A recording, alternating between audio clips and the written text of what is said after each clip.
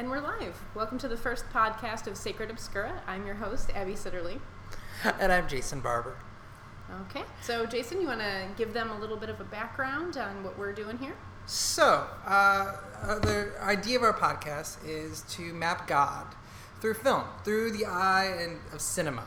You know, we want to find out movies that point to God or are longing for Him or kind of deal with those spiritual metaphors or echoes or voices that we kind of hear in movies, we can see in movies somehow, and just kind of point to Him in different ways. So we want to kind of explore the different avenues, and we don't know where it's going to go. It could lead us to a crazy horror film. It could lead us to a comedy. It could lead us to different ways in which we didn't see how God is portrayed, or not even portrayed, but like theological themes. Project, in cinema, because cinema in many ways is kind of like a meditation. It kind of deals with a lot of the deeper stuff, the longings we have, and it is a visual language for us to understand those complex spiritual questions. Yeah, and while that's definitely clear in more direct religious film, what is really wonderful about the nature of our human condition is we all have this innate longing for God. So whether or not that is an explicitly Christian discipline, it's going to come out somewhere. So what we're essentially saying is that inside what could be argued as all genres of film, there's some trace of the hand of God, whether that's just in our longing for Him and the unknown that lies between our faith and our doubt, or is more explicit than we might have imagined before. So essentially, it's going to be quite a ride. It's going to be fun. And we tend to invite guests from different walks of life, different perspectives to the podcast. So it's not just us talking about why you should watch these movies or why these movies have spiritual themes. We kind of want to explore what other people find and are connected to movies in a spiritual lens or in a transcendental, definitely. And I mean, again, it's easier with more straightforward Christian media to, I want to watch a Christian film or a film that has a deeper connotation than something, topical. Yeah, I want a sermon in a movie. Yeah, those are readily available if you look for them, but there's we want to introduce channel for them. Yeah, there's a whole channel, PureFlix. PureFlix. So we want to just introduce to you maybe some films that might be outside of your comfort zone, maybe a little avant-garde at times, and then some that you'll definitely recognize, more pop culture sort of things that are hitting the box office. Some classic cinema. Right, because I think what we're definitely trying to do is not say where God is and God isn't. That's definitely an important facility and an important discipline that should be applied to our daily life. But in art, sometimes those lines can be a little bit more blurred, and I guess we want to just trace out the different echoes of that. Yes, perfect. Echoes. So one of the first echoes that I think we want to explore is a movie that came out last year, and it is written by one of the fathers of transcendental cinema. Now, what is transcendental cinema? Well, the term is coined by that said director, Paul Schrader, who is an incredible filmmaker. And sort of what his meditation on transcendental film is that it has to do with almost a surrealist, absurdist longing for something more. There's always an element of faith on some level, whether that's some almost unbelievable, illogical plot device or moment or even cinematographical experience that occurs on film. There's always that element. There's always sort of a spiritual angst and existential longing that occurs, and that can be usually both in dialogue, but then also in character development. So Paul is an incredible source for sort of finding out, okay, how do we pull together all these different transcendentalist artists? And luckily for us, Paul Schrader wrote this great book on when he was transcendental 26, film, which is what I'm going to be turning in a couple days. So I need to get it together. He said you're turning 26, and yet he writes this book that has now become the Bible for this. Right. No pun intended. But he is the one who's explored it, and then he would go on later in his 30s, which makes me feel horrible, to write movies, Taxi Driver, American Gigolo, and also did many of the rewrites on The Last Temptation of Christ. Classics. And then you're just sitting there kind of going like, Man, I feel like I haven't done enough in my life. And this man has done it. We're all on different journeys, I get it. Yeah, so he sets the bar. And many of these films are exploring those kind of transcendental ideas, even to the extremes of, for example, Last Temptation and Taxi Driver, which are kind of mirrors in some ways to the movie that we're going to be talking about today, which is the movie First Reformed, which is Paul Schrader's. I always get his name wrong, forgive me, but it's his most recent film, and it's kind of his tour de force, is kind of getting back to where he was back in the 70s and early 80s, and kind of exploring these deeper spiritual stuff that he grew up with. Because he grew up, I think, what was he? He was very Reformed Calvinist. Yes. And I think, Jason, I think you told me this fact, that he didn't actually be allowed to watch film. No, he wasn't allowed to watch movies throughout his life because his parents told him that they were like profane, they were horrible, and these are movies in the 50s and 60s. In comparison to today, they're very tame. Tame. Yes. I mean, kind of melodramatic, but tame. He was not allowed to watch any of this cinema, and it wasn't until he got to college, and then developed his friendship with Martin Scorsese, Francis Ford Coppola, and many of these other directors, that he kind of had this like crash course in education that most of us have, I would say, in our 20s, in our early 20s. Like it's more like we're like, what has the world told us? Especially some of us who grew up in church culture, where we're told you're not allowed to watch these movies, right? And then all of a sudden you watch these movies and you go like, what was I missing? There's so much deep theological. Like stuff that I could be exploring, and like their answer. A lot of these movies often are asking the questions we already asked, and it gives us a sense of comfort that we're not alone asking these questions. So you can imagine how Paul Schrader felt when he first came up across these incredible transcendental classics, like directors such as Ozu, Dresser, Bresson. Bresson. If I could pronounce it. Yeah, Bresson, which that movie, one of the movies that we're probably going to touch on is one of the movies that definitely influenced Schrader's First Reformed. And the movie we're going to be talking about is Bresson's A Diary of a Country Priest, which deals with themes, almost identical themes, of a priest who's, trying to question his own faith, dealing with the doubts of his faith, dealing with the kind of being ostracized in the community that he's in, and not understanding that community, and also dealing with the complexities of like feeling like pulled away from God or having no closeness to God. And I think that's stuff that like you see in Diary of the Country Priest, that for any of us who, and this is kind of like, go do your research, go back and like understand what influenced the directors. And this is what, for me, that's what I did. I had to go back to understand, like, and you did the same thing with another movie. Yeah, with Ordette, which is one of Dreyer's films. And that is an incredible comparison, especially in the way that it's actually filmed. In similar ways, the movie that we're talking about, First Reformed, is pretty much shot straight on. There's these really wide angles. The full frame is really, really there. But then at the end, which is the climax, which we won't tell you about. Oh, spoiler. You have to go watch it. And then you got to come to us and tell us why, like, what you actually felt. Right. So Ordette has this incredible climax in it, where at the end, the camera suddenly, even though being still for majority of the film, suddenly starts to twist around the main characters in this sort of voluptuous dance kind of thing.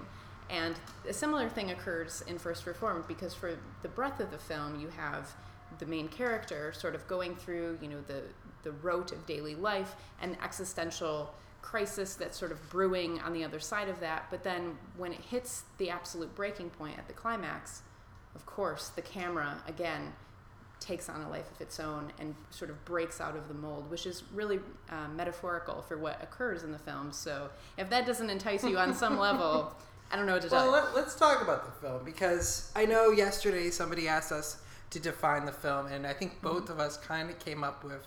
There's a lot in there. Like we came up with like similar explanations, but different explanations. Because I observed that yesterday, like, one of our friends had asked us, like, what is First Reformed?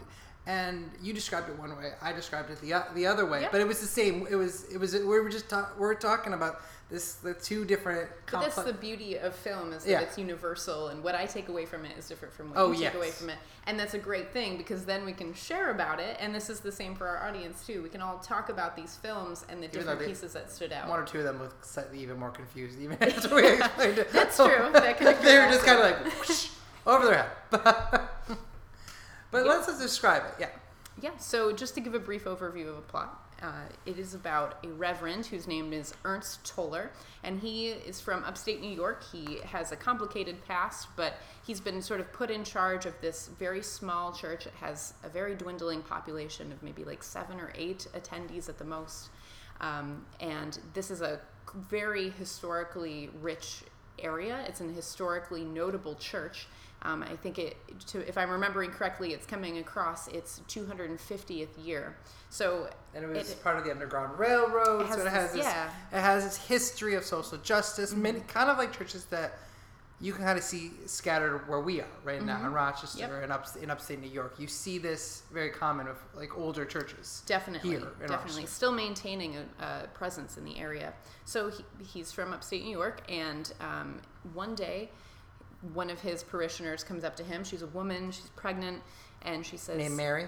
Her name is Mary. That's notable for those religious connotations. Very clear there. And she comes up to him one day and says, "Pastor, will you come and minister to my husband? He's a climate change activist and very passionate and radical, but also a little unstable, and I'm worried about him. Would you come speak with him?" So for a good portion of the film, it's Ernst Toller speaking with his parishioner, Michael, and having these really interesting conversations. And one of the conversations that really stands out and deals with one of the biggest, I think, themes of the film, which is faith versus doubt, or rather faith and doubt, is when their first conversation occurs, and Ernst Toller says to Michael, "Courage is the solution to despair. Reason provides no answers. I can't know what the future will bring. We have to choose despite uncertainty. Wisdom is holding two contradictory truths in our mind, simultaneously, hope and despair. A life without despair is a life without hope. Holding these two ideas in our head is life itself."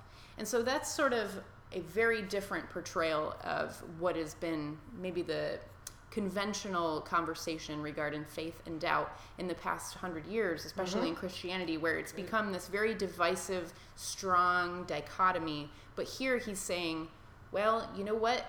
To be honest with faith and doubt and the ramifications of both, we kind of walk through the everyday with both hanging in our mind. And it's the courage, to quote another great author, Dag Hammarskjöld, it is the courage to not run away from those two things that is really, the push toward clarity, I think. And that's another aspect of the movie that I gravitated towards. Was you have these younger characters like Michael, and then you also have these characters in the youth group, live at an age that everything has to be black and white and certain. There's a sense of certainty in their faith. If it's a certainty in their politics, if like extreme environmentalism or extreme conservatism, you see that in the younger characters. They only live in a world of certainty. And the other character in the story is this pastor of the mega church, played by Cedric the Entertainer, Joel Jeffers, but it's Jeffers. And ironically, Paul, the director, specifically chose those names because they're based off of megachurch pastors. And there's one named Robert Jeffers, and another one, Joel Osteen. Yes, you may have heard of him, but he chose those names because the next door to that, to First Reformed, is Abundant Life. And Abundant Life is a mega church. It's full of the prosperity gospel. It has a giant cafeteria, and it has big worship events, and it has huge youth group. There's a youth group leader with the tattoos and the hipster clothes and like classic imagery that we are now, as if many of us who've grown up with this culture, kind of sick of, but also kind of we kind of read it. We see it every day. It's part of our. It's a part of our cultural upbringing now. If you grew up in the evangelical, non-denominational American church, and there are enough spoofing meme accounts about it too. I mean, you go on Instagram and there's clear. It's just everywhere. I mean, I'm sure that youth pastor was on Preachers and Sneakers. Oh yeah, that definitely. But yet you see this sense of certainty in the kids, and you have the megachurch pastor kind of, skirting the line of what is like the issues that we see nowadays within the church. Are we social justice? Are we prosperity gospel? Are we bending to the need of power? And one of the biggest donors to First Reformed and to Abundant Life is an environmentalist, is a capitalist, conservative. He's the reason, traditionalist, but he's also the reason that Michael, we're not spoiling anything, is protesting against the environmental issues because his company is one of the biggest polluters in their region. Right. And so you have this dilemma of, here's my church that only exists because of this man right now, and yet he's also destroying the world around us. Right. It's a very strong moral dilemma that weighs heavy in Toller's mind throughout the film. And I mean, there's some definite twists and turns that are really, really incredible to watch. A lot of rife dialogue that deals with this, and it's really thought-provoking in regards to, what is our responsibility as Christians, especially if we have these doctrines that have to do with, the rapture. If rapture theology is something that you hold, does that affect the way that you interact with the planet? Does that interact? No, the world's going to burn, so who cares? Right. Is it this sort of like departure theology? Like, I'm out, see you later. Yeah. Or do we recognize that this is Pre-trib. There's so many. Or do we recognize that this is, the world that God has made, and it's good, and He's given it to us for us to caretake. We are stewards of that right, of that that's earth. Literal scripture. So if you come across these questions, sort of you get pushed into the political agenda one way or the other usually. But for this film, it allows a great amount of patience and sort of kindness to someone who's willing to hold both of those ideas in their head and say, okay, let's wrestle with it. Yeah, you have the pastor played by Ethan Hawke. Ethan incredible. Hawke. I mean, easy on the eyes. Yes, you have easy eyes. I have a straight male crush on him. I mean, it's hard not to. I've had it since he was a kid. He has a smolder. He smolders. I remember when I think he was in like Flight of the Navigator and then Dead Poets Society. Yeah. Like I remember watching him as a kid, and then all of a sudden, like as 17, 18, seeing him in Before Sunrise, and then being like, oh, the relationships I want, and I literally went to Vienna trying to recreate before that movie. Wait till we get there. Yeah. Oh, when we get to the Before trilogy, you're gonna hear a lot of sappy stories from me. Sorry. But Ethan Hawke playing this kind of balance so well. He played that conflict. And I think that's something that we don't want to talk about in our day and age, because we're so scared to talk about those deeper issues of, are we stewards? Like we're talking about the pre-trib, post-trib. I've had pastors tell me, don't worry, the world's going to burn. Yeah. I've had people end arguments. Like you're having this deep political argument, and I remember having a girl go, well, it's all going to burn, Jason. And I'm like, what are you supposed to say to that? Right. After, you're just sitting there kind of going maybe, yeah, but if I haven't had my coffee yet, then I say, all right. Yeah, that was me. It was late. It was like 8 o'clock. I hadn't had coffee. I was exhausted. I'm like, I am just not going to argue with you. She has changed her mind as she's gotten older, but this was when she was younger. But it was a sense of you have these questions, and you're wrestling with it, and God lets you have that gray, but we don't want to. We're not told to have that gray anymore. We're told that it has to be certain, and I think that's what's so interesting, and I think that's what's so scary for me in this movie. Like the most scary, terrifying part of this movie was that sense of everything has to be black and white in the world we live in now, and God is like, no, I'm not black and white. I'm not these two sides. I'm more than this. I'm the creator of all this. So you have to kind of acknowledge something's bigger than me, and you have to look at it as bigger than me. And I think that's what's so interesting about this movie is it says, here's the question. Here it is. Look at it.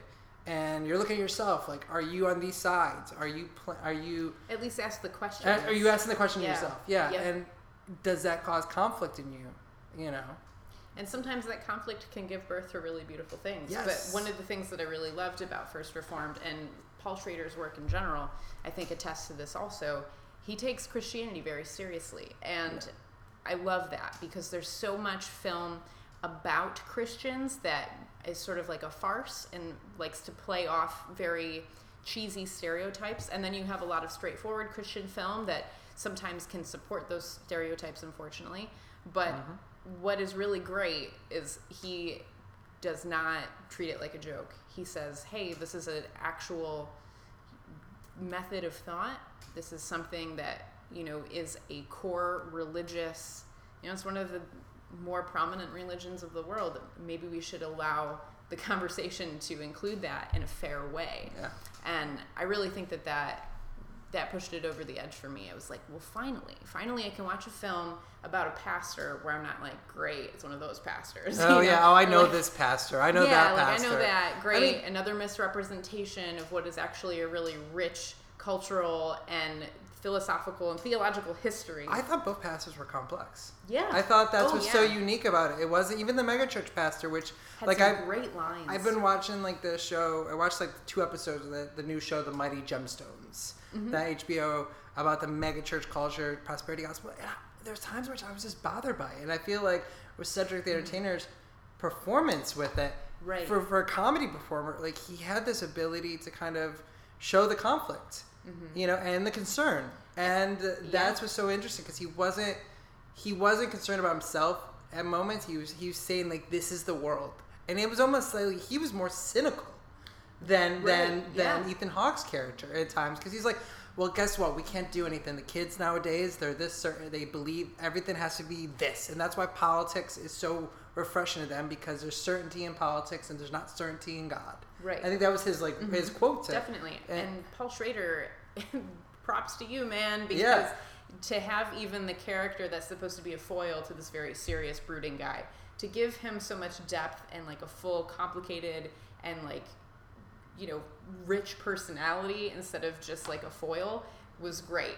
It was so awesome to see that, you can find camaraderie in the person that you think is going to be the villain of the piece. Yeah, right. He's not the villain. I mean, it's so much more than that. It allows the characters to be human and not just these static representations of roles. Yeah, I think what's so interesting is the villains. I almost could say are the people that are the most who are part of the congregation. It's you have. Why is that? I think so. Here's my kind of tangent. Is I'm thinking you have the guy who helps with the cleaning, kind of not worried about the alcoholism, because he one of the issues of the story, I'm not really rooting too much, is that Pastor Ernest has stomach cancer, we believe, and he's using alcohol to kind of, and that's a direct reference to the movie Diary of the Country Priest, because he has similar stomach ailment, which I think is another spiritual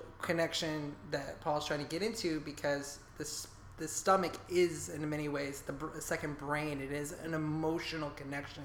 And also, it's something that, that many theologians believe that Paul may have struggled with. That was the prick against the thorn in his side was a stomach ailment that he kind of went through. And it's a very Catholic and very traditional kind of view of that. And I just kind of made that connection right now. That was Paul. Yeah. That's why these movies have it, is because it's a direct link to Paul. So you have this... You have these other characters that are concerned for him. What's the name of Esther? Yes. You have all these characters, Esther, and then you also have the character of the parishioner who actually is the funder of First Reformed and Abundant Life, who is actually the preluder. And you don't see them that much, but they're almost kind of like the antagonists. They're the ones kind of put in the the complexities and doubts into our main characters struggles. And in a sense, they are us. They're the people around us that kind of may say stuff out of concern, but actually are pulling us away from something deeper. And how many times do we catch ourselves doing that and go, "Oh, this feels really inauthentic," and yet I'm saying it anyway. What am I doing? So they are in a sense kind of the villains of the story. But it's kind of Paul saying, look, no, we're all the villains sometimes. Right. These people that there are stumbling blocks. They are, and they could be in your church. They could be spiritual people. Sometimes it's you. Sometimes it's you in the church. Sometimes you are too. Yeah, it's I just kind of was just thinking about that as you were talking. I was like, oh my gosh, these smaller characters. Yeah, you may only see maybe 10 minutes of them. Yeah. Throughout the whole movie, and it's a 2-hour movie, and you're just sitting there kind of going like, oh, but those are like the little stumbling blocks for him. Those are the ones who put the doubt in it. Yeah, what an incredible device to have such little screen time for these characters, and they can affect the stability and mindset of the entire film. Well, it affects Esther. Like it's a great example of that. Yeah. Like she is, doing it out of affection, out of a relationship, out of an emotional connection, like we believe between her, like that they have. They may have had a relationship after, his wife left him and his son passed away. His son was killed in Iraq.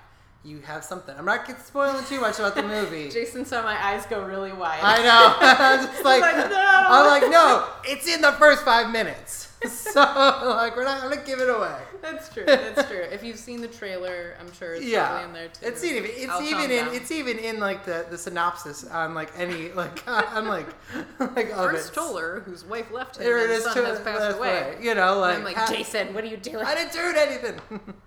So, but he calls her a stumbling block. He calls her something, and maybe it's his narcissism, maybe it's his despair, but Right.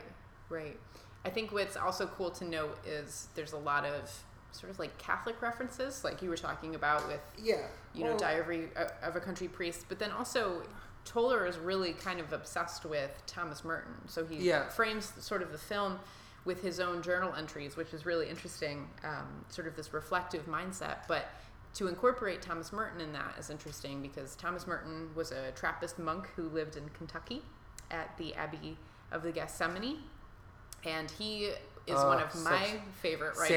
Same here. I'm getting obsessed with him, and it's just in the first 5 minutes books of the film, he's like Thomas Merton, blah blah blah. I'm like, I'm sold. Not even gonna watch this with my phone in my hand. Yeah, and there's like a book of Thomas Merton right next to the diary. You're like, oh, come on. So for Catholic mystic nerds like Jason and I, we went a little ape. But that's the thing about movies. Like we have to look at like a lot of these movies. We don't have the visual language we think we do that Catholicism has given us. A lot of the great directors, from Hitchcock to Scorsese to even Coppola, even Bresson, they're Catholics. Malik's religious too, isn't he? What? Malik? Malik, yeah, but I think he's not as much Catholic as more. He is the one who, he is a child of Merton.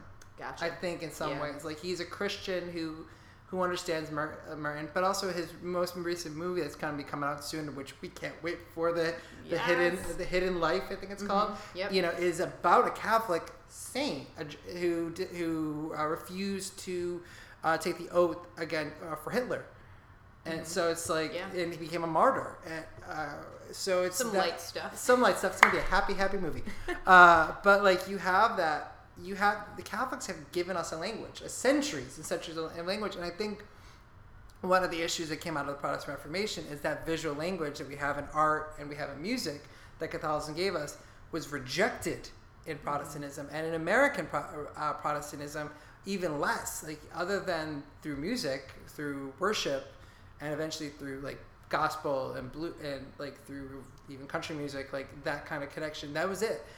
You would go to these churches and there's maybe a cross, but there's nothing there. And we had these stories. And I think for movie directors, you want a way that connects something to spiritual, but I think a Catholic imagery is very clear. Yes. The idea of colors, the idea of the starkness of a chapel, or the idea of a prayer, the idea that like Ernest is always wearing black. Yeah. And wearing like the priest collar. He's an Episcopalian priest, but we don't know evangelical pastors that wear that. I don't even see that many. It is a stark difference, especially aside the prosperity gospel church. And he's in the suit and the nice. He looks like a dark specter walking around those like really warm little auditorium. Not little, this big auditorium, and here comes this dark specter in a cassock. And that's Catholic directors. That like Hitchcock, all of them. They knew like this one core image that grabs you as they move through the scene or move through the screen. Like you see that, like, oh, here's this black image who stands out against everything. Like in the youth group scene, you have the youth group pastor and you have him in black, right, being the most spiritually honest of the kids, but the kids refusing to kind of, to even understand that, like the complexity of God, because they're like, no, we want this. And that's a great metaphor for the fact that this film, like I said before, is treats Christianity very seriously.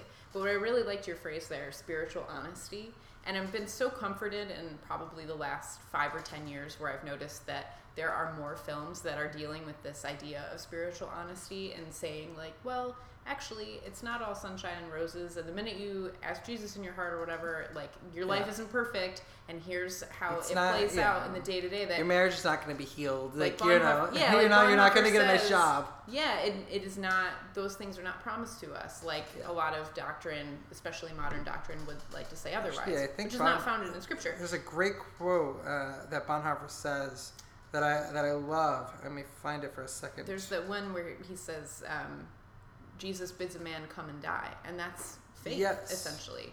So, I mean, First Reformed, I can think of Ragamuffin. Yes. I think that the quote was, when Christ calls on us, he leads us to death. It's pretty literal. That's literal. Bonhoeffer said that in the Cost for Discipleship. He says that if we are, it's death to ourselves, death to our past identities, a spiritual death often, but also for him, a physical death.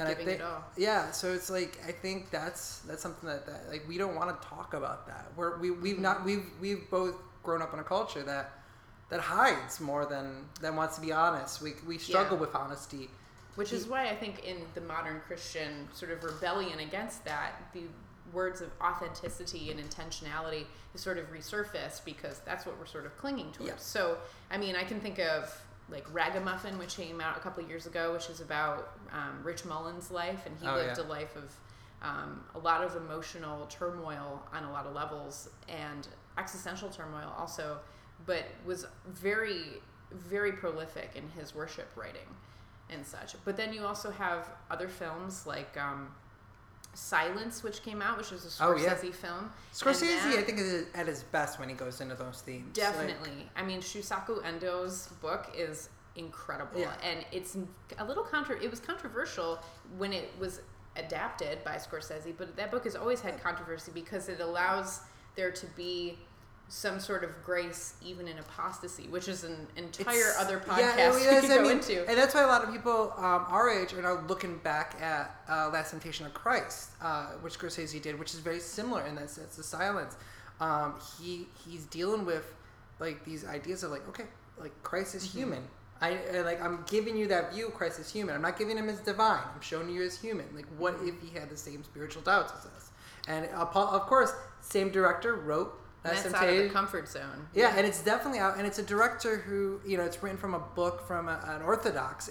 It's ironic. It's interesting. Last Temptation of Christ. We re-explore it. You have a Catholic director written from a book from a Greek Orthodox, then rewritten by a screenwriter who is Dutch Reformed Protestant, and you almost have these. It's like a layer cake of the complexities and theological thoughts in one movie. And I look at it now. I mean, as a kid, I wasn't allowed to watch it. I did get it when I was in college, but like I wasn't allowed to watch it because it's like Jesus has sex. Yes, he has sex after he got married to Mary Magdalene in the movie.